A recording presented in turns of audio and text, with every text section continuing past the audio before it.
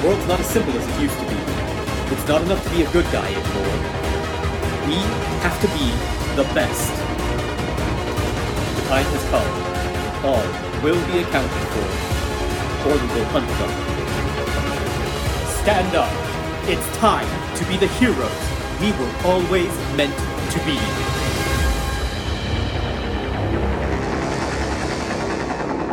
So Aldo, Just John. What's wrong with Zorro, man? Okay. So Zorro. Hold on. I took a bite out of this food, knowing full well I shouldn't have. So give me 2 minutes to swallow this whole.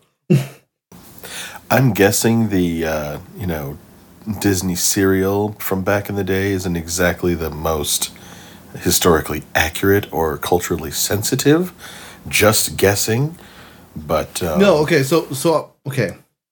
My problem with Zorro comes from a very specific incarnation of Zorro, which is also my favorite version of Zorro. It is the one with Tony Flags.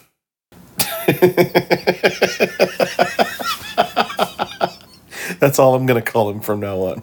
That's fantastic. Tony Flags. Is that what Antonio Banderas means? Yeah. Anthony Flags. No. Banderas. Yeah. That's my van is named Vantonio Banderas. He's a very good-looking, very talented Spanish actor who portrayed a Mexican folk hero in a film. That's it, in a film. In a film. In a film where his predecessor is played by a white man who is also playing a Mexican folk hero. Because remember, it is Anthony Hopkins passing down the mantle of Zorro. So, out of 2 Zorros in one whole movie, neither of them is Mexican. And yeah, this is a recent development for me, because I grew up thinking, because of that movie, and because of movies like, Desperado, yeah, I grew up believing Tony Flags was Mexican. Only to realize that he is the colonizer. Shoot, I'm really trying here. I'm looking, but yeah, he was in Spain for a while. It's not like he was born in Spain and very quickly, moved over here. Oh boy. Yeah, no, but he has that spicy. He has that spicy accent that Americans love. See. Funny enough, I used to think, again, because I associated Antonio Banderas with being Mexican, wrongfully so. I actually thought for a long time that Puss in Boots was a Mexican, folk legend type thing. It's Italian. Huh. The original Puss in Boots story and poem, or whatever you want to call it, is from Italy. I would not have guessed that. I would have sworn it was, Spanish at the very least. Yeah, right? Yeah. I knew it was, European, but I didn't know. Yeah. Well, there you go. If it helps, Daniel Day-Lewis, who I believe is from Ireland or Northern Ireland, played Lincoln. Mm-hmm. In, Lincoln. Why would... Who cares? Okay, if it was, if he had played, it might be more apropos if he played, George Washington during the Revolution or something. No, still a colonizer. All right, fine. All right, I'm going to back away. I'm just going to bail out of this. Oh, no! This parachute's a knapsack. Ah! Yeah, so this has been a revelation I've had to deal with for probably about the last 5-6 years of my life, and just coming to terms that Antonio Banderas is Spanish and doesn't just speak Spanish. He is a Spanish. Lo siento, amigo. Sorry, Daniel Day-Lewis was born in Greenwich, London, so sorry. Oh. I thought he was from Ireland for some reason. The more you know. Okay. He's from Malaga. Malaga want to talk about comic books. Did that work? Was that a segue? Did I segue good? Until you called it out. This is the Superhuman Registration Podcast where Malaga comic books. I thought it was Malaga. Malaga comic books a lot. My name is Steven, and we've got John and Aldo on the call as well. Afternoon, fellas. Evening, fellas. Whatever time it is. How you doing? It's we're in the same time zone. Are we? Yeah. Yes. There was a good Steven, chunk of episodes. We're recording the studio together right now. I see Chuck Sprightly looking at us from the producer's He's shaking his booth. head He real always hard. glares through that glass. I have to duck below the frosted part. It's that cool glass where the bottom half is frosted. I am so tired, you guys. Of Chuck Sprightly, me too. Yeah. Anyway, we're here to talk about Spider-Man. A lot of Malaga Spider-Man. Spider-Man. You can never have too much Spider-Man. I don't know what you're talking about.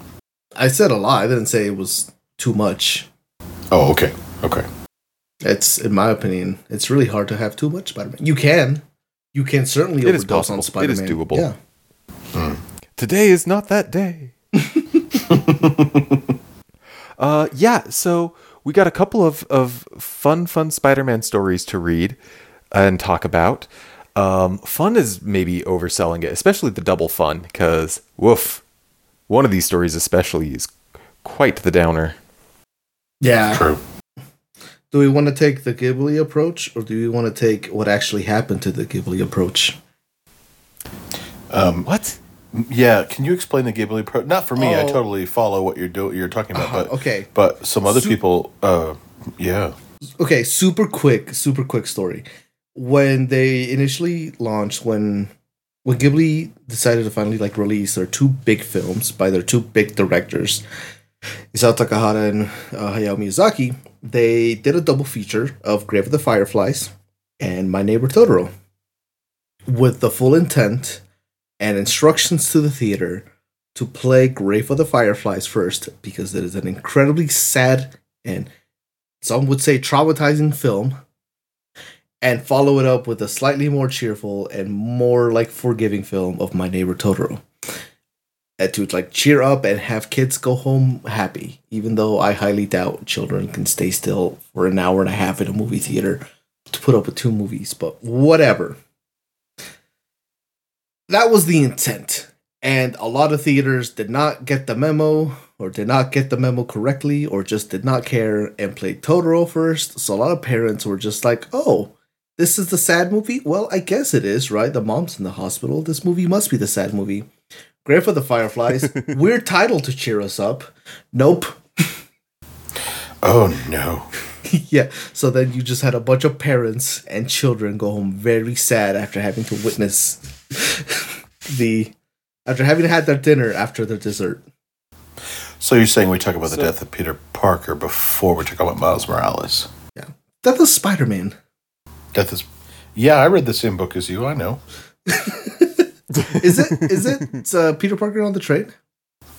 I do not know. I'm just in a cold sweat now, thinking I read the entire wrong thing. No. Oh boy, I sure hope the synopsis matches up with what I read. I'm gonna just breeze over synopsis and double check my notes here. Why don't we start with the death of Ultimate Spider Parker, Peter Man? Oh no, I did read the wrong one. Oh no! Is that the full title, Steven? Oh no! No, I read the right one, but Steven said some nonsense, so if that's the right title, I definitely read the wrong one. Okay.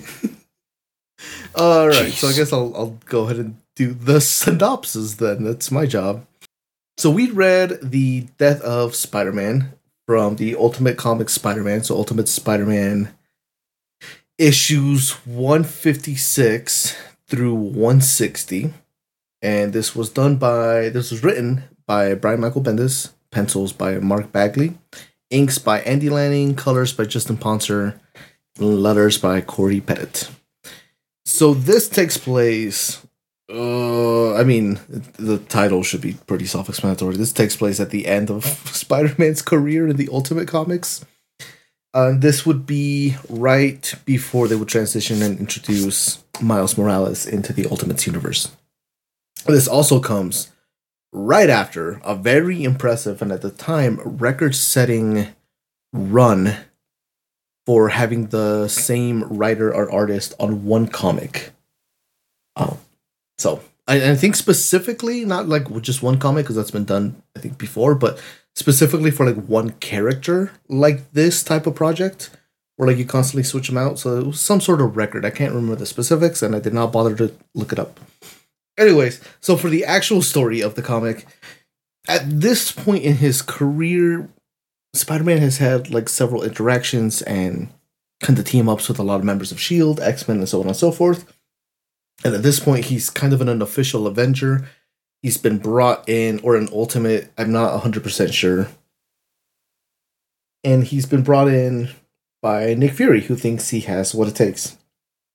Our least favorite version of Captain America is here to train him. And again, being our least favorite version of Captain America, doesn't think he's quite up to snuff and very dismissive and kind of talks down to Spider-Man quite a bit, telling him that I don't think you have what it takes. Knowing absolutely nothing of like what he's done, which is, I don't know, very Ultimate's Captain America, but whatever. And so they are in the middle of like this little training thing, because he does like this Remember the Titans crap where he takes Peter Parker or Spider-Man to a graveyard and tells him a story and so on and so forth. Captain America is kind of called away for a mission. I don't think it's Ultimatum. It's a different event that's happening across the Ultimate stuff. And I do think it's Ultimatum. Is it Ultimatum? Probably, right? I do believe it's Ultimatum, yes. Yeah, so Ultimatum is happening, and Ultimatum is terrible, just like Captain America here. And there's a lot of heroes that are fighting each other, a lot of villains that are kind of also thrown into the mix. I think a lot of this has to do with like Magneto creating earthquakes and such. So like a lot of that stuff is going on. And so while in the chaos of Ultimatum, what is essentially the Sinister Six, or like the Ultimate Sinister Six, escape from prison during this whole thing, and they've decided, or Norman Osborn has decided, that it is time for all of them to team up, and because they owe him, because he got them all out, to go finally go kill Spider-Man. And so while this is happening, Peter Parker is kind of on his way home, and his spider sense kicks in, and he sees that the Punisher, or I don't think he sees that specifically the Punisher, but he senses that somebody's about to shoot Captain America, so he saves him and takes a bullet for him kind of near like his abdomen, right? Like his lower abdomen, and he kind of gets like a clean shot through him. Saves Captain America, but everybody has to leave to go deal with Ultimatum. And I think they believe that at that point that Spider-Man is dead. So they just kind of like, okay, well, we'll come back for the body later, I guess. We gotta go make more bodies. So he hears about this prison outbreak that's happened with the Sinister Six. He gets a call from Mary Jane. So he heads home and tells Aunt May and Gwen Stacy, I believe, is the one who's staying. Yeah. Mm-hmm. And tells them to leave and don't come back until like everything's come to pass. And they send out a text, because at this point in the comics, the Parker home is also kind of like a home for a lot of these young teen heroes who have kind of been kicked out. The two big ones in this case are Iceman and Johnny Storm, the Human Torch. The Iceman is a mutant, obviously, but Johnny Storm believes, I think at this point in the comic, still believes that he is a mutant.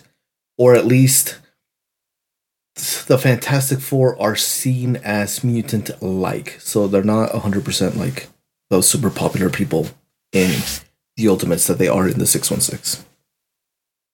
So they're home, and the Goblin arrives along with the Sinister Six. So Iceman and the Human Torch hold them off for a little bit while Peter Parker arrives and starts to take them all on. And he's trying to bluff that he is okay, that he hasn't just been shot.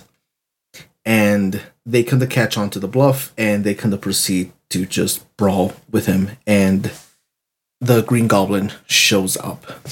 And the Green Goblin in the Ultimate Universe is not just a nerd in a elf costume. He is a actual giant demon goblin breathing like hellfire. So he's a big intimidating force. I think they kind of compare him to the Hulk a couple times in here, and I think throughout the run they also say that he's kind of comparable to the Hulk.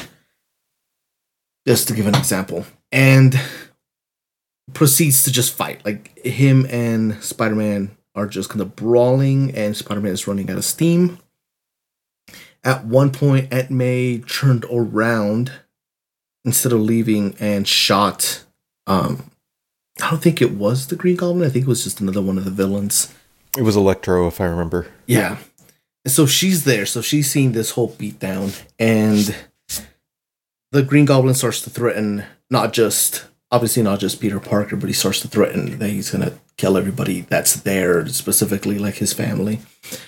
And so Peter Parker hits him with a truck, lifts up a truck and beats the crap out of him, and dies from like bleeding out as like this whole thing is happening.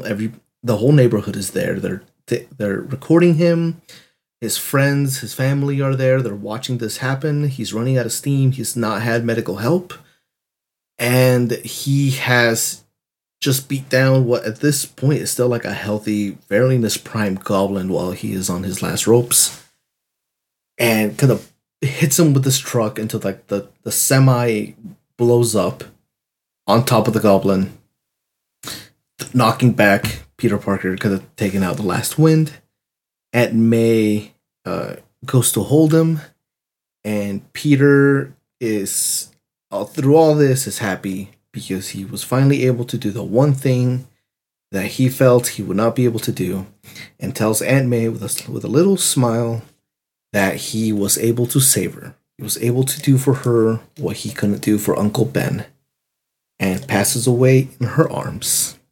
And we get a close-up on the Green Goblin, who is dead or dying at this point, and kind of a little smile comes across his face.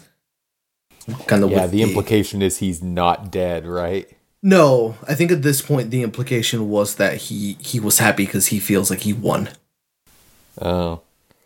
I got that he was like, he died knowing at least Peter Parker was dead too. Yeah, exactly. But they could easily, go either direction with that. Well, they did later, which was terrible. They did, and it was bad. It was bad. Yeah, granted, it took them like 7 or 8 years to like reverse that decision, but like in later comics, they did a thing where they found out that, I think they called the Oz formula that's in the spiders that like Osborn was researching and stuff, that he injected himself directly, actually gives him immortality, so Peter Parker's alive and the Green Goblin's alive. Wait, Peter Parker is alive? Ultimate Peter Parker is alive. Or was, before the Secret War stuff. I was going to say, there's no more Ultimate Universe, so... Yeah, but like it's... we're not really here to talk about that, but if we are talking about it, it was one of those decisions that was universally not liked. It makes this story worse. Yeah, a lot of people were speculating that it was going to be I don't think speculating. I think people were hoping, praying, and wishing that it was just going to be another clone, because they did have like a mini clone saga, because of course you do, in the Ultimate stuff. So I think people were hoping it was going to be like another clone, or it was going to be an alternate timeline thing, or a multiverse thing, or whatever. But they hard confirmed it was the Peter Parker that dies in here did not actually die, and has just kind of been a piece of crap, hiding away from his friends and family. And the only reason he shows up is because he wants his web shooters back. I feel like we're going to have to read that at some point and put it at the bottom of the list. Yeah, it's such a... This story is okay, though. Yeah, so let's actually talk about this book. What did you guys think about Ultimate Comics Spider-Man 156 or 160? The Death of Spider-Man. Made me sad. Because I was like, surely, like, he's dark. Like, because I know that he dies. I know that he dies, and it's, like, fine. But that was, like, kind of an abstract thing because I'd never read this before. And I was like, oh man, the whole Sinister Six, and he's shot already, and the Green Goblin isn't just like flying around he's like a demon. So I was like, the odds are not good here. It actually, I feel like I experienced it as opposed to just like, oh yeah, this is that thing they did a while back. I read this book once in a Barnes and Noble, and it really hit me then.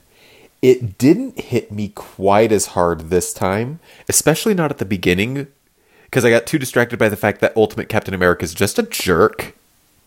Just kind of the worst guy.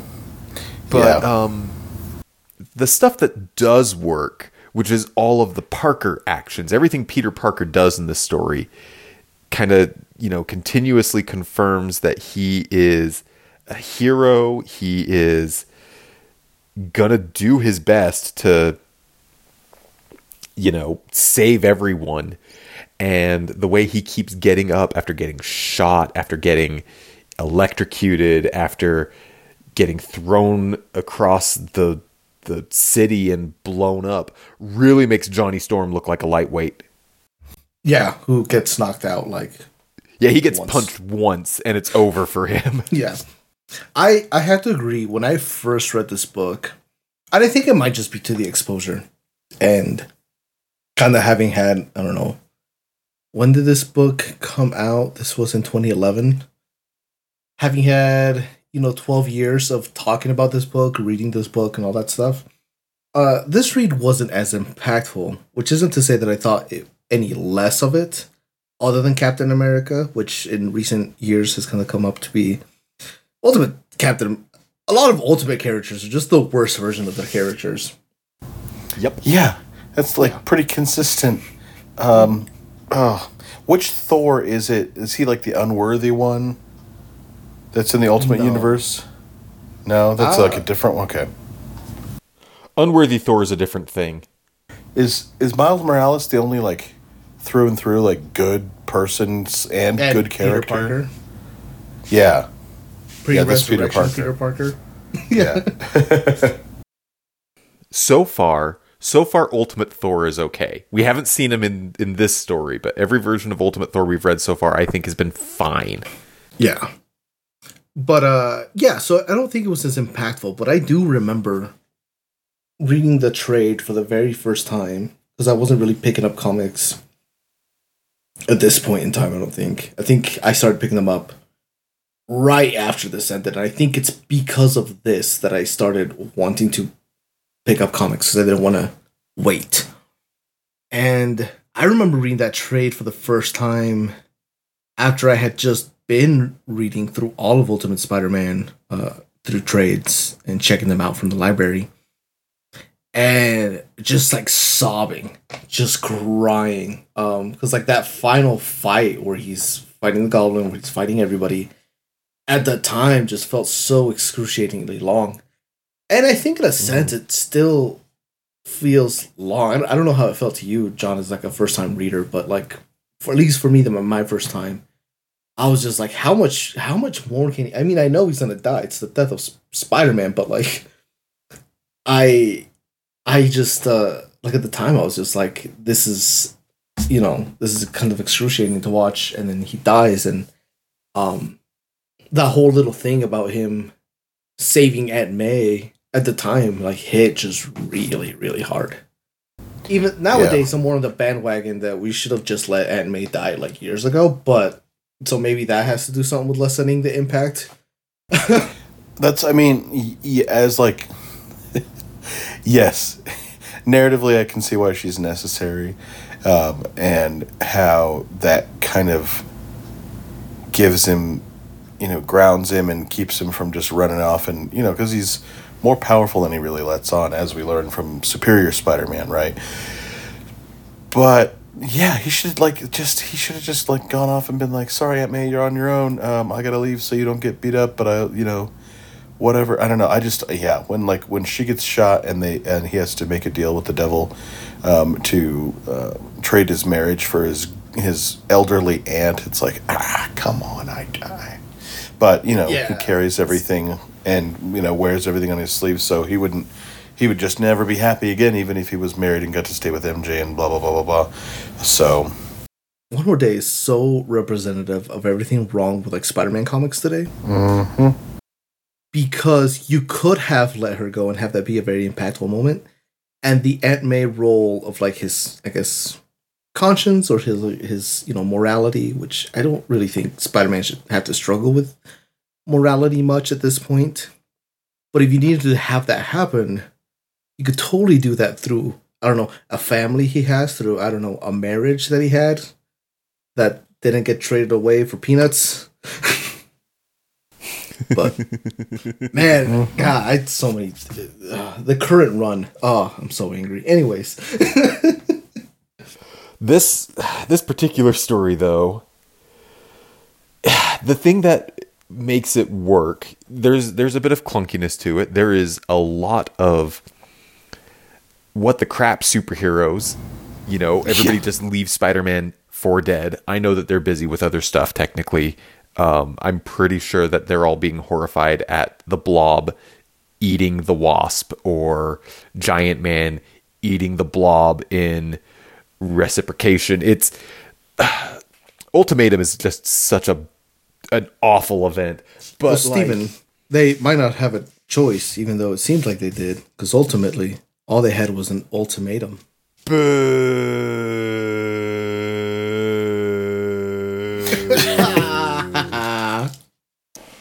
But like, the thing that always gets me is superheroes saving people.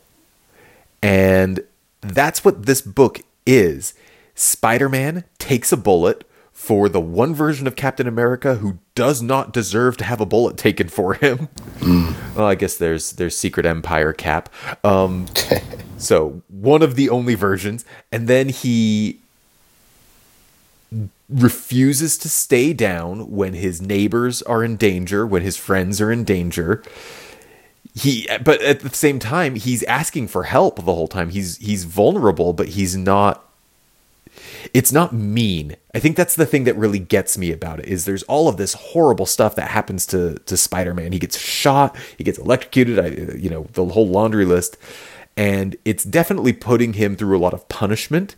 And throughout it, he's asking for help. He begs Johnny Storm to wake up so that he can attack the Green Goblin and kind of buy him some time. He gets unmasked and his neighbors are recording and he asks for help. But at the same time, it's never mean-spirited. Like, I think a lot of... So my wife and I just watched Infinity War again, and everybody's favorite part of Infinity War is after Thanos completes his mission and snaps his fingers, you have Spider-Man literally begging for his life. That thing that we all like to see superheroes do.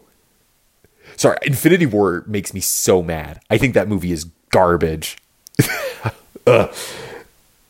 Because not to get off on the tangent of Infinity War, when the heroes are down, They get up again? yes, you're never going to keep them down. He's a kid. And it's supposed to be a weight on Tony. Yes, I know. Realistically, that's what would happen. But you know what? I don't watch superhero movies for the realism. I watch it for the escapism. I watch it for the fantasy. Mm-hmm. And in no version of my superhero fantasy is the hero begging for his life. I'm sorry. Everyone acts like they're in a video game and they can instantly recall all the resources that they have at their disposal, and they're never going to make a mistake because they have the wherewithal and the extra time to think and plan and pause and do that kind of thing. It has to be a narrative, Stephen. It has to have stakes, and it has to have emotional buy-in from the audience. And when you kill Spider-Man, Again, everyone's like, let's kill Thanos. Here's the thing. This story, Death of Spider-Man, has stakes, and the hero acts heroically, even though the stakes are high, even though the odds are against him, and even though ultimately he loses. This is how you do a superhero death. Because I think, to kind of Steven's point, and to kind of illustrate this, you don't have this Peter Parker, this Spider-Man, in his final breath being like, I don't feel so good, Aunt May. I'm gonna improv a line because nobody else gets to. But and so I think that's kind of the thing, right? It's like you don't have that little moment because in his final breath here, he's talking about that he did his job as a superhero, or even not even as a superhero, just as somebody who wanted to protect a very specific person. Yeah, and the reason that Miles Morales' story works so well, that first origin part of it, is because Miles draws his inspiration from not being able to save Peter, right? Peter, in his last moments, not only does he get to save Aunt May, but he also gets to be Uncle Ben for someone else. Like, he teaches the lesson of power and responsibility to Miles, like indirectly. But he's also, again, it's like he dies doing the hero thing. I'm trying to think of superhero stories that get the death of the hero right.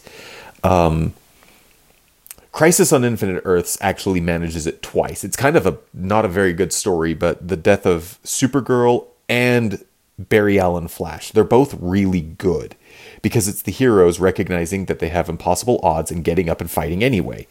Maybe it's just a result of when I was born and when I started reading comics, but the way that Superman's death is handled in The Death of Superman, I think, is pretty good. And it's the same thing.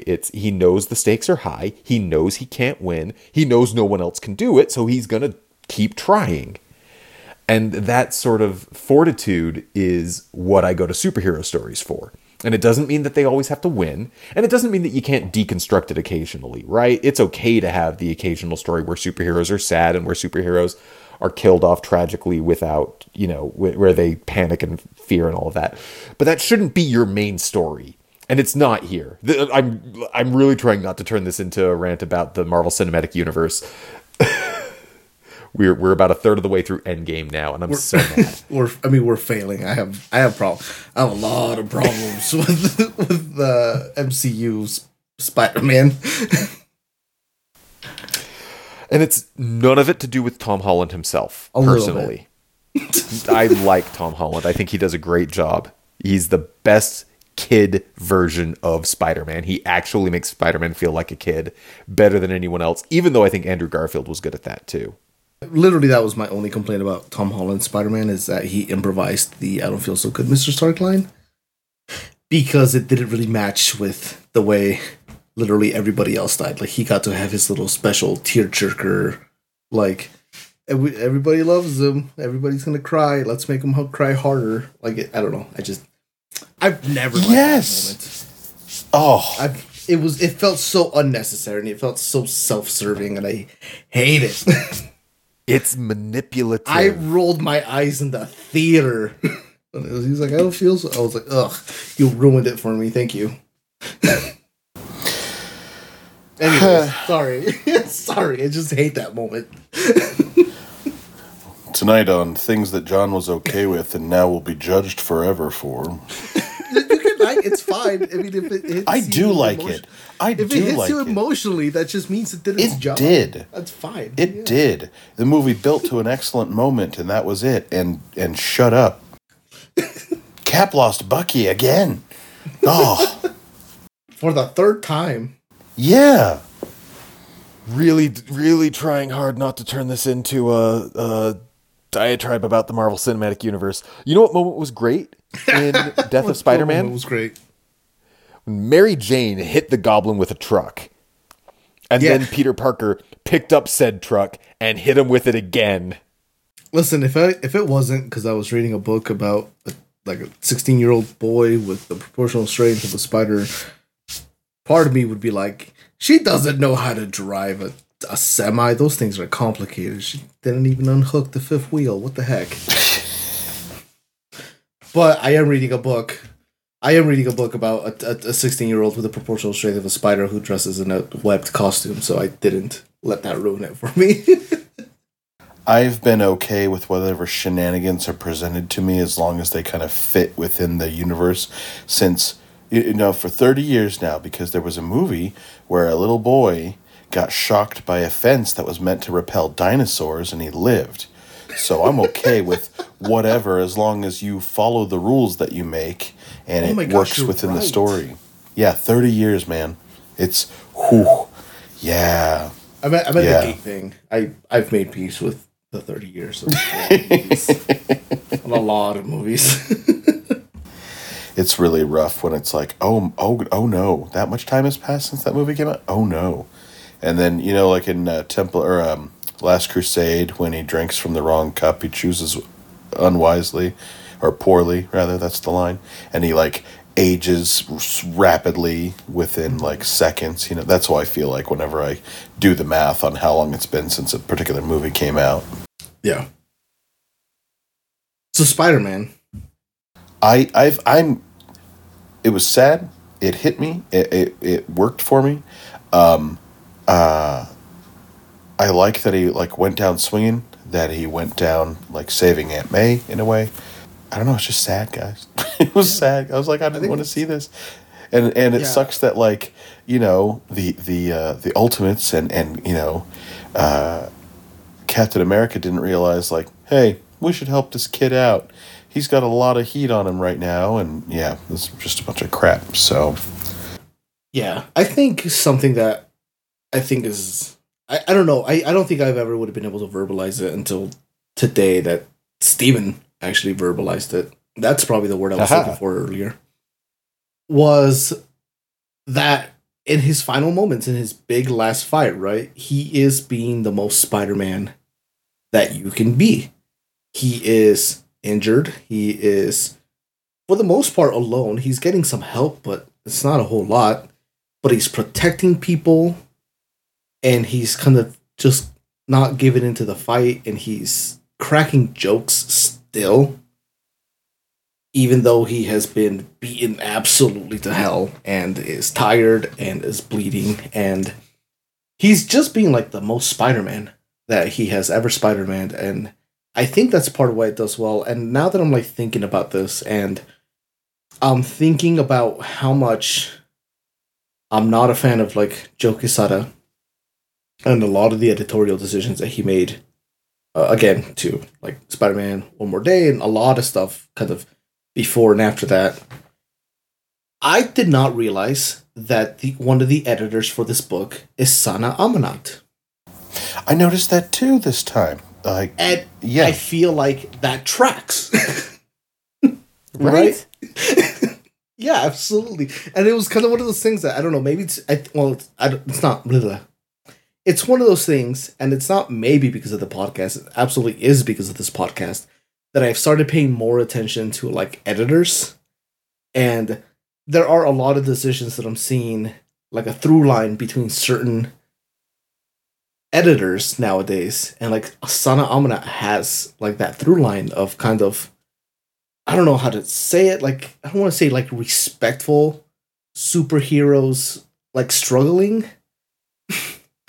But I think as an editor, she kind of gets that. And I don't know how much involvement as an editor she has in here.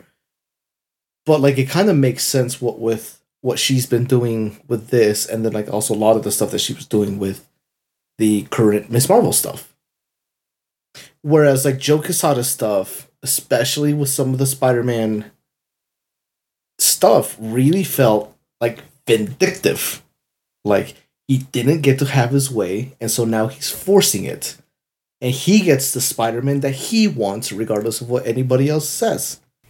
And so that's why I feel like that's a lot of the story of the editors at Marvel Comics, from my understanding of the history. Mm-hmm. I feel like that happens a lot.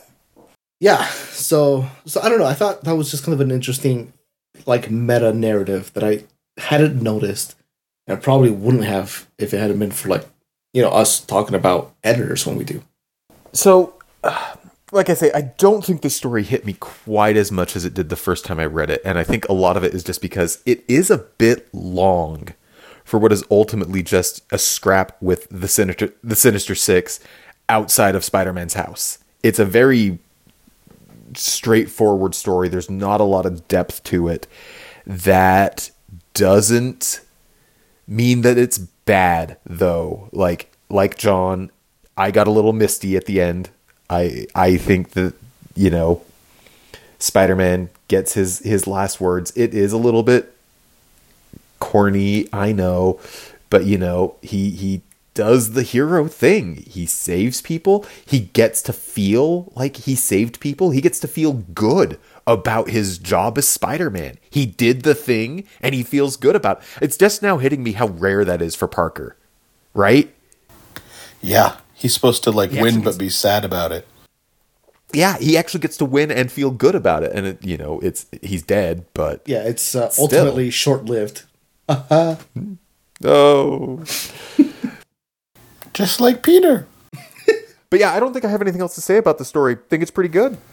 Yeah, I don't think there's a lot to say. I think, all things considered, I think this book is kind of doing a lot right, kind of from beginning to end.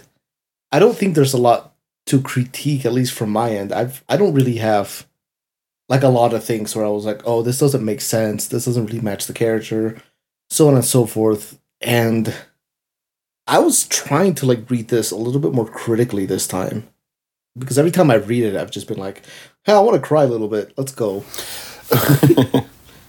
But yeah, I don't know. I don't think it's firing on all cylinders all the time like we have some of our other books. But I think what it executed here, it did it skillfully. Is that our cue to move on? I thought so. I thought that felt like a very good punctuation mark. All right. Continuing with Ultimate Spider-Man, sort of. We're going to talk about the Miles Morales series written by Saladin Ahmed. Yes, the artist was Javier Garron, colorist David Curiel, VC's Corey Pettit was the letterer. I want to make sure I made a point of looking through and making sure that the creative team was the same the whole time. Marco D'Alfonso did the covers and I think did a great job. That looks like they do change toward the end. Saladin Ahmed and Javier Garron are credited as storytellers, so it looks like they are working together more, coming up with things. I like that when writers and artists come together. They're just like, no, this is both of us. It's not just like I do the words, you do the pictures. It's more collaborative. This follows Miles Morales. We see him at Brooklyn Academy. His uncle is the supervillain Iron Spider. He is... his parents know that he's Spider-Man. His roommate, Ganke... I don't know how to pronounce his name now that I'm looking at this and reading it aloud. I've always just called him Genki.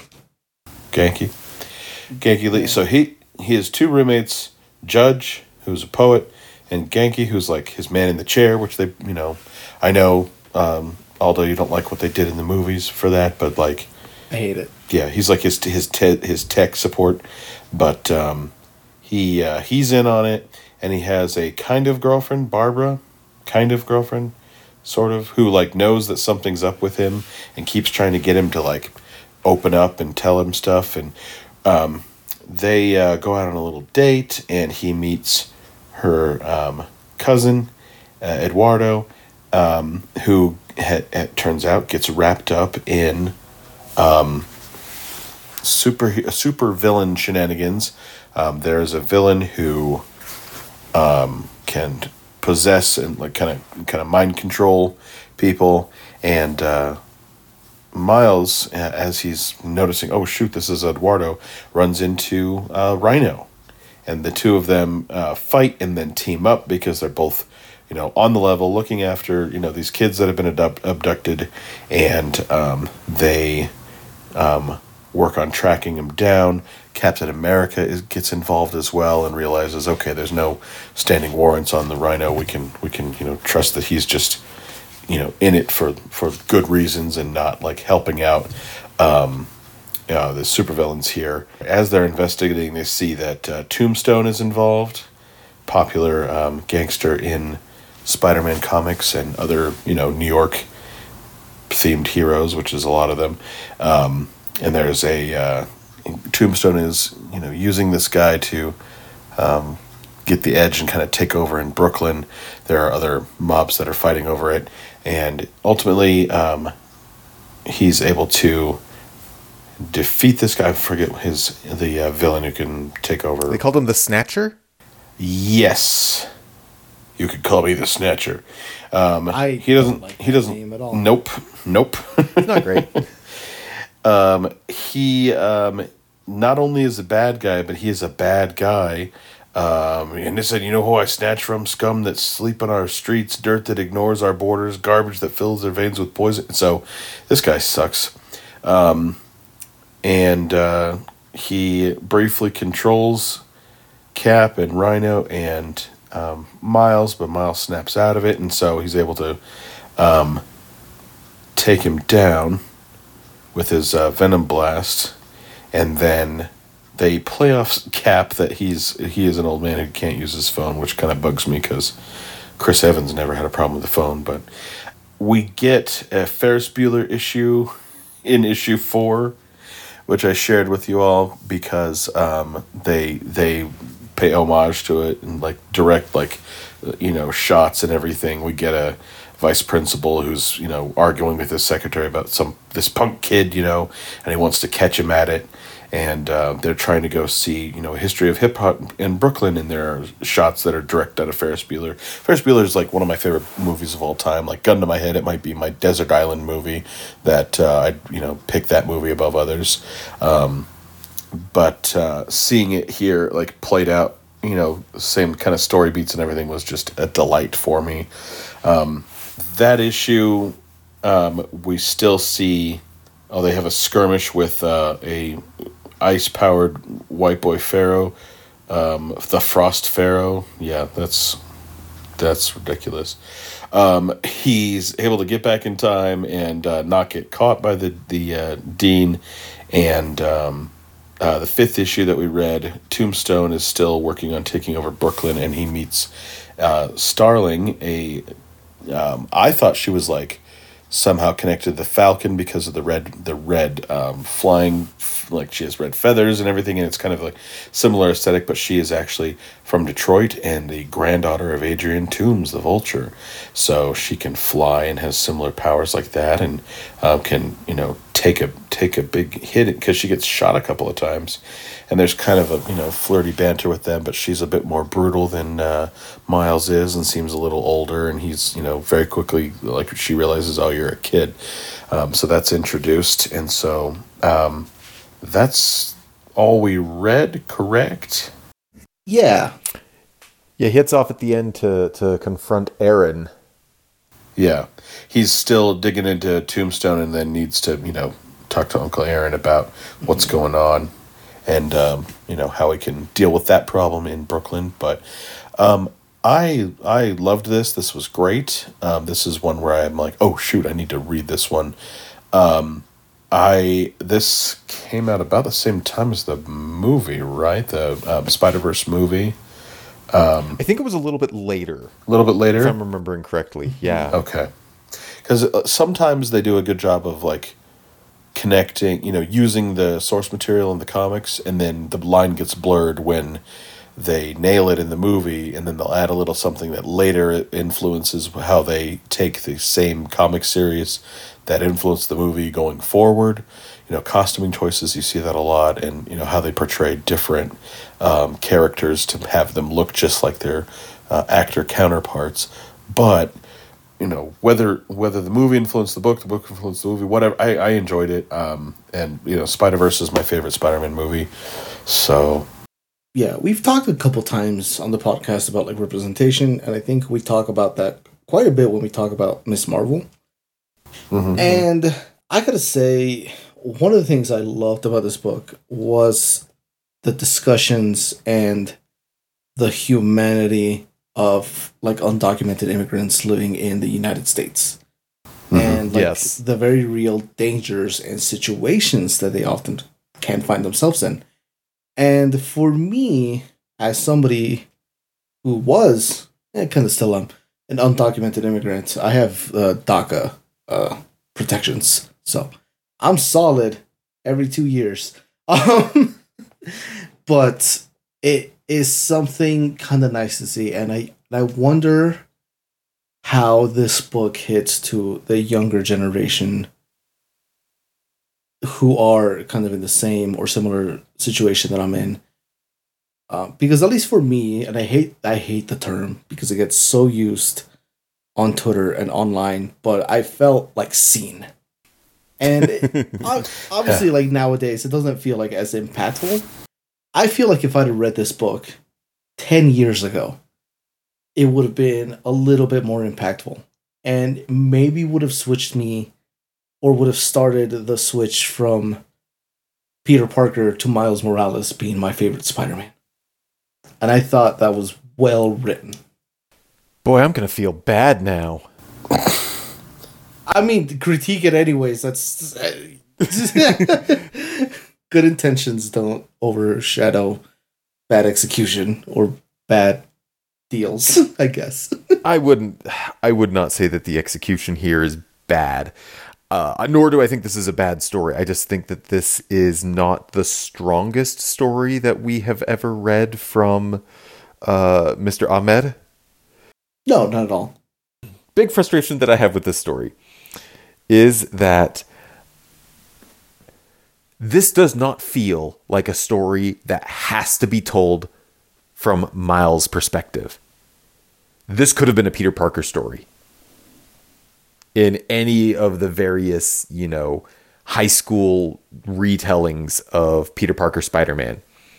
There's very little here that distinguishes it from one of those stories. The cultural aspect is probably the strongest one, where Miles, as a person from a marginalized group in the United States, sees what is happening to other marginalized people like him and reacts to that, where the Rhino talks about feeling marginalized because of his criminal status and because he is, a giant man in a concrete rhinoceros costume, and Miles finding that as weirdly this point of commonality. Like, those things kind of work, but gang wars and seeing the best in the supervillain, like with the Rhino, I don't know. Other than Miles' culture, the thing that really distinguishes him from Peter is the fact that he has his family. Mm-hmm. He has his parents. He has his uncle. And so to see Miles make the same decisions that Peter does is a little disappointing. Yeah. I think, to kind of review a little bit on your first point, I think narratively you're right. This doesn't need to be a Miles book, because we have seen and we do know that Spider-Man, doesn't discriminate. He's friendly with the neighborhood, regardless of like what neighborhood you put him in. He bonds with the people. He is a member of that community, just like Miles is in this case. I think for me, the rebuttal on that would be that the meta narrative of having a white savior yet again saving a neighborhood of, marginalized minority groups is maybe getting old. And having... You know what? That's fair. Yeah, and having Miles Morales be not just a member of, visually a member of that community, but also how ingrained he is in that community, I think does quite a bit of legwork. Yeah, that's 100% a fair point. Yeah, take that, Whiteman. Tell him, Aldo. Stephen Whiteman. On the other point, yeah, I don't disagree. I think the other thing that's frustrating about this is we've seen Saladin Ahmed do the sympathetic take on the supervillain. He did that in Black Bolt with I think it was Absorbing Man, and it was really good and really compelling. Oh yeah, with Creel. Mm-hmm. I like that he does that again here with the Rhino, and I wanted more of it. Yeah. There's so many good Rhino moments when he charges past Tombstone and bounces off the webbing and does like a wrestling move. Mm-hmm. Oh, that was so good. I also really like the moment where the rhino is about to just bust into the factory or the warehouse. And Miles tells him to let him sneak in first. He's like, yeah, well, we don't want to alert them. And he's like, and you can see that the rhino's visibly frustrated, right? Like, he wants to help. Not like out of entirely goodness, right? Obviously, he's in it to save his niece. But he gets frustrated, right? Like, he's like, all I can do was like smash things and run into things. And yeah, you're right. I have to, I should let you do this. And kind of, compromises with him. And it's like, all right, if I don't hear from you in 5 minutes, I'm charging in Rhino style. Mm-hmm. Yeah, there's a lot of really good character moments for Rhino, I think, in here. Art is really good. There's one panel of the Rhino just smashing his fist into Miles that just felt good. I looked at it and it's just got the speed lines in the right place and the right colors. It's got this big thwomp sound effect. It's very kind of straightforward superhero stuff, but dang if it didn't like feel good to read that. Yeah. I think I was thinking about this because you mentioned the whole thing about him making the same mistakes that Peter makes, right? I think one of the things I don't like about Miles in this book is that he kind of feels just a little bit I don't know another way to put it. He feels a little bit like a horn dog. Like, he's very like into this girl, right? But the moment, like the same day that he kind of sort of breaks up with her and he sees this other girl, I forgot what her name was, the Vulture's granddaughter. Starling.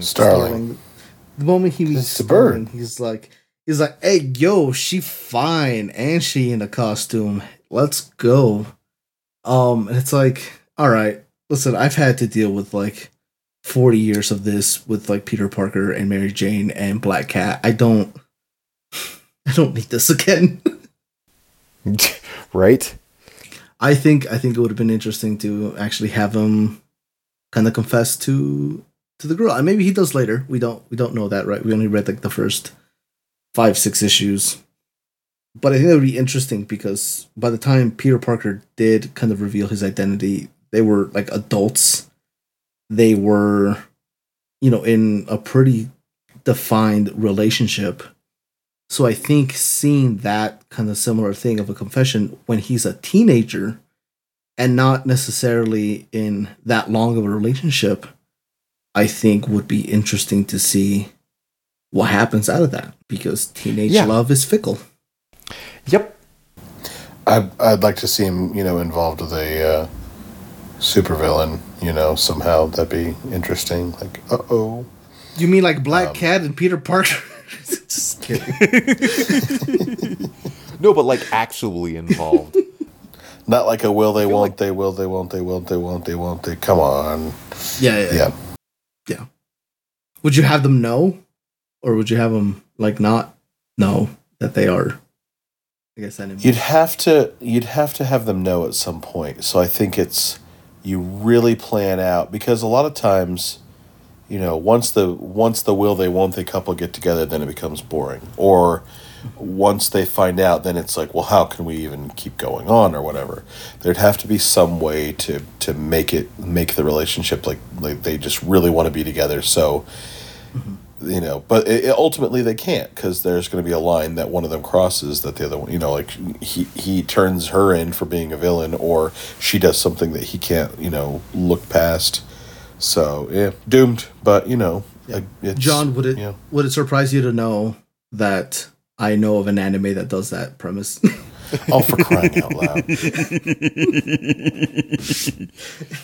You just let me keep going, and you're like, yes, take the bait, swallow it whole. Yes, you'll already be in my net before you realize you've been caught. Piece of crap. Well, yeah, can you do tell? It's just called like Love Before World Domination. And it's like a Power Rangers thing where like the Red Ranger leader character is in love with like one of the generals of like the evil army. And so he asks her out and they date in secret, and they do dumb things like they'll get like in a struggle, right? Like she'll go to punch him and he'll grab her hand, and they'll have like this little moment where they're like, "Oh my gosh, we're holding hands. This is great." And then he has to like judo throw her to the ground because he can't let anybody know that they got a thing going. That's pretty good.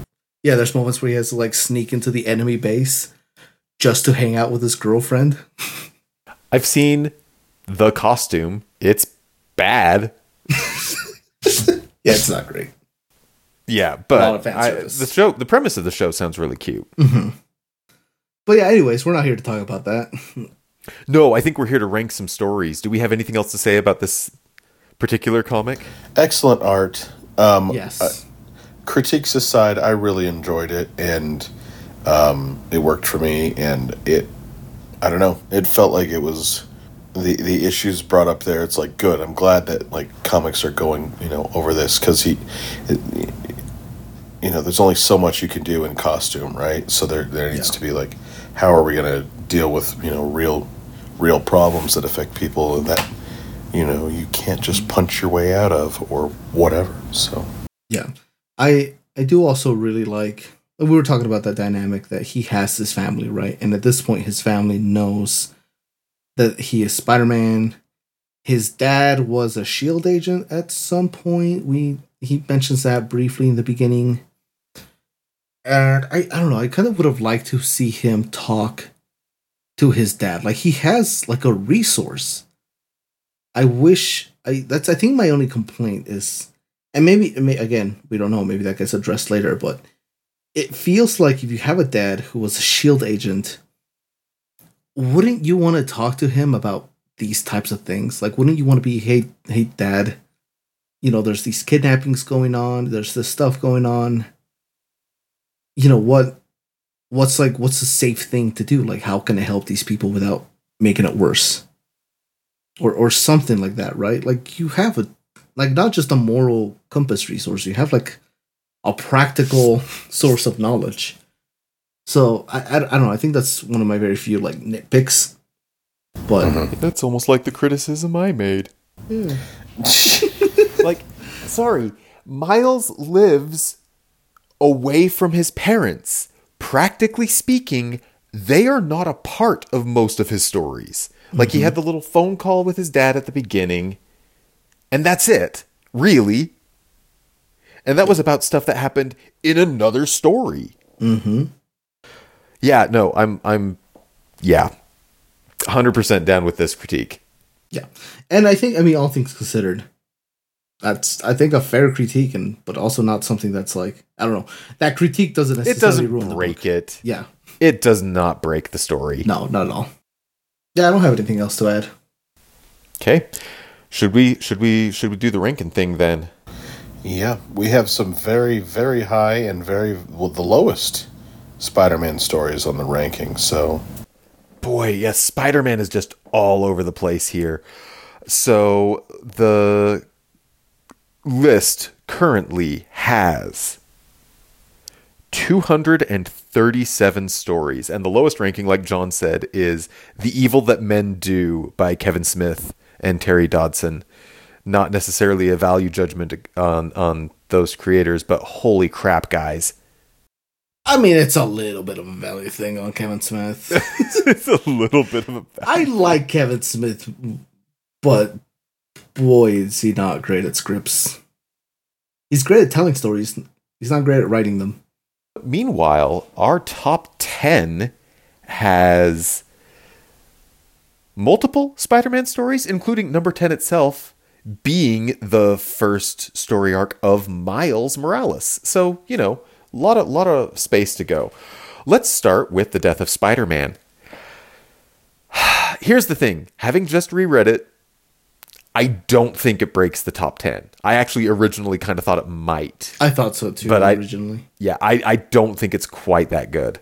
I do think it's good. I think it's worth reading, but it's more worth reading for what I think is a single strong emotional moment. yeah. and I'm having a hard time thinking of a comparable story. The only thing that I can really think of is the Dark Phoenix saga, which the ending to that is so, it's so good, but I don't know that, I don't know. I don't think this has the same level of import, right? I mean, it did for a while. Yeah, it did for a while. There was Sorry, knowing that Peter Parker comes back, that really grates my cheese. Yeah. Ugh. There was a time, and I don't know, we're maybe still in a time, but there was a time when like every top 10 Spider-Man comics you should read list had this in there. And for a while it was such a big moment because I mean, sure, they killed off other characters, but like to kill off Spider-Man, and that laid down the foundation for Miles Morales. It's, I don't know, I would argue that it's still fairly like culturally important, but like with the death of the Ultimate Universe, the revival of Peter Parker in the Ultimate Universe, it kind of diminishes a little bit of it, but I don't know that it does that by how much. I'm looking that kind of emotional moment where that's kind of the key of the story, where the rest of it may not be the best, but they really nail that moment. That reminded me of the Never-Ending Struggle, the Deadpool comic we read, where he literally talks a woman off the ledge and gets her the help that she needs. Yeah. Yeah, I like that comparison. And that's kind of the neighborhood where I was thinking. Where is that? What number is that? That is number 47. 47, yeah. That gives us a good floor, though. I agree that this is probably a little better than that. Mm-hmm. I'm trying to figure out where my ceiling is. I think J. Jonah Jameson life story is my ceiling, because that's a strong narrative throughout. Yeah. Wow, okay, another totally Spider-Man. off. I was going to say my ceiling was Absolute Carnage. I would not put this above Absolute Carnage. Oh, I wouldn't either. But I actually don't think I'd put this above King in Black either. Yeah, I would put this above Kamala Khan Gets a Boyfriend. That's just our name for it, right? That's not the official name. No, of the name is trade. like No, it's called Crushed. Crushed. Okay. And then we added a colon. Kamala Khan Gets a Boyfriend. It does help visually to reference, like, okay. Yeah. See, yeah, looking at those, like, I would put it above, like Forget Me Not and Black Bolt and The Oath and everything. So that, yeah. Man, I fold like a cheap suit when it comes to some of these, right? Like, oh yeah, I could go way higher than I was originally planning. Remember that ceiling I mentioned? Let's just jump right over it. I don't think it's just you, John. I think we've had a lot of conversations where we have an initial thought and then somebody says something and we're like, no, I think you're right. Except when John says it. But typically, it's like, right. Well, it's kind of like reframes. It kind of reframes. It's like, remember, because we try to follow the same ranking convention, right? There are certain, like, okay, if it's good but a little racist and hasn't aged well, then it lives near the bottom. If it's downright offensive, it's got to be below number, like, 170 or something. yeah. So, right. Yeah, I think for me at least the problem with this is I feel like it's a skillfully done book. For me this was a big part of like my comics reading. This is the book that I think kind of got me back into, or not back into, it's still kind of the book that inspired me to start picking up single issues and stuff like that. Because I remember vividly going to the comic book store and still seeing single issues of this on the shelf. Yeah, I don't know. I think, so I'm trying to like, take my bias out a little bit, but what is this podcast if not our bias? Because that's why Civil War is so low. Like a third of each episode is just our biases on full display. Yeah. So like for me, I would put this above, Crushed, but I would also put this much higher.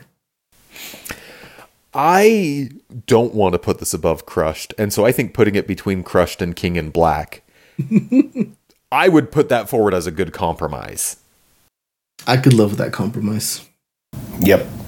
Okay. And that puts this book in, I think, pretty good company. Oh, yeah. It's in the same general area as, the first volume of Runaways, as the Heroes Reborn series that oh, man. You remember how that ends with a council of 666 Mephistos? Whatever happened with that? We need to follow up on that.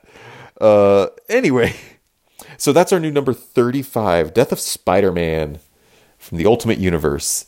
But not for long. Yeah. Okay, so Miles Morales? Where do we want to rank this Miles Morales story? And I don't even know what to call it. Miles Morales number 1. No, for real this time. It's really another number 1 that was really confusing, like trying to jump back in and get it. The trade is called Straight Out of Brooklyn. I hate it, but it works. I do too. Another critique that I had, but I'm an old, so I don't know if this is actually a good critique. A lot of the youthful dialogue felt like an old man writing youthful dialogue. But I don't actually know what the kids say. Maybe, Ahmed's more in tune with the hip lingo of the youth than I am. But it was I had the same critique when we talked about the Champions a couple weeks back too. Anyway, this story goes lower. I can tell you where my immediate ceiling is. What is your immediate ceiling? My immediate ceiling is kind of in the same area that we were just looking. The Black Bolt stories. I think those stories are better than this. So, okay. The first one is definitely better. The second one is actually a little bit lower than I thought it was, because we read the Black Bolt 12-issue series and we ranked them as 2 stories. The second part is currently at number 109. Is that the second part? And I'm not... Yeah, the first part is significantly higher. Yeah, Black Bolt Hard Time, that's where all of the really good stuff with the Absorbing Man is. That's at number 38. Okay, so that's our range. It's somewhere between those. The Saladin Ahmed corridor, as we'll call it. I'm inclined to put this higher than lower, because I don't know, I liked it. I liked it a lot. Yeah, I struggle because... For as much as, I have my little spiel about representation, right? But there is a lot about this book that kind of feels a little flat. Like, it's not like an amazing book. And granted, not every book has to be, right? This is also setting up a run. It's setting up villains, a recurring character, kind of foil, like a moral foil to Miles through Starling. Like, it's doing a lot of really good setup. I think standalone as a single book, it's kind of... I don't know, maybe a little flat, unimpressive. It's inessential. Yeah. So all that to say is that part of my ceiling would actually be like Strange Academy. Where's Strange Academy? What number is that at? 55, 56, 55. Cinco. Yeah, that's probably higher than I would go with this. Mm-hmm. I would put this around... And I want this on record. I would put this around number 70, which is Riot at Xavier's, which is one of my favorite X-Men stories of all time. Oh. So I don't think that this is bad company. I just don't think that this is a must-read story. Maybe it shapes up to be one at some point later on in the run. But for now, I'm like, this is good. This is solid. You'll pick this up, you'll have a good time, and then you'll put it down and move on. And I think that puts it in the same territory as things like this Gwenpool story at number 72, or the beginning of the Jane Foster Thor stuff at number 69. Nice. Dang it. I thought we were going to get past that. No. Never. I would put... You know what? I would concede to that a little bit, and I would put it right below Riot at Xavier's. Oh, hey, we're just compromising all over the place. Yeah, I'm looking at that, and that's not bad company. Wolverine is there. Magic is there. It's magic. Though I am going to, on our on our books to read later, I'm going to find out, what the next trade is, and we can read that one, revisit that in a year or so, and be like, haha, more Miles Morales, and then we bump it up a little. But Yeah. All right, so I think that puts it in at number 71 between Right at Xavier's and Angela Asgard's Assassin. Boy, that Angela book was actually surprisingly good too, if I remember. Yeah, great art, if I recall. So that kind of sets it apart. I think that was a you problem. I don't remember hating the art. we tend, I think a lot of the time we have similar taste in art, like the three of us. Every once in a while, though, like Truth, Red, White, and Black, me and Steven are like, oh my gosh, the art. What a great... What a divisive book. Yeah, and then John, No. just being like, I don't like political comics. No. This is revisionist history. This is... So, speaking of history, we're going back in time and revisioning it. We're going to look at a couple of older stories. It's funny to say older stories about stories that definitely were written in my young adulthood. It's been a while since we've visited the cosmic corner of Marvel in any real depth. And so we're going to read the 6-issue Annihilation series from 2006. If I recall, this story was coming out at the same time as Civil War. And it's the kind of birthplace of the current iteration of the Guardians of the Galaxy. Not in tone, but in lineup. Like, this brings Drax back into the fold and some other characters. If I'm remembering correctly, it's been years since I've read Annihilation. Watch me read it, and it has nothing to do with any of that. Drax is on the cover of the first issue, though, so I feel pretty confident in that. We're also going to read Extreme X-Men. This is the first 5 issues of the 2012 series, which, although you've mentioned a couple of times, I've never read this. I have no idea what it's about, but it's written by Greg Pak, so I think that puts it in a pretty good place to start with. Yeah. Alternate universe versions of the X-Men? Yeah, this is like a multiverse hopping adventure with a cast that tends to cycle. Like, you have your core cast of, I think, 3 or 4. There's 3 on the cover of the first issue, which is Emma Frost, Wolverine, and Nightcrawler, but I think the cast rotates pretty regularly as they visit different multiverses, and they're kind of on a hunt to find evil versions of Charles Xavier and eliminate them. Interesting. Because Professor X is a jerk. Mm-hmm. So, correct. Worthy effort. I don't know. I occasionally will talk to my coworkers about geeky stuff, and they don't recognize the fact that Professor X is actually a villain. He is. Yeah, he could be a jerk. Him and Reed Richards, so I think it's easier to accept that Reed Richards is kind of a jerk. Yeah, I don't think anybody... I have yet to meet anyone who is ride or die for Reed Richards. Mm-hmm. There are people who like Professor X. Yeah. Babies, mostly, who haven't developed a sense of right and wrong.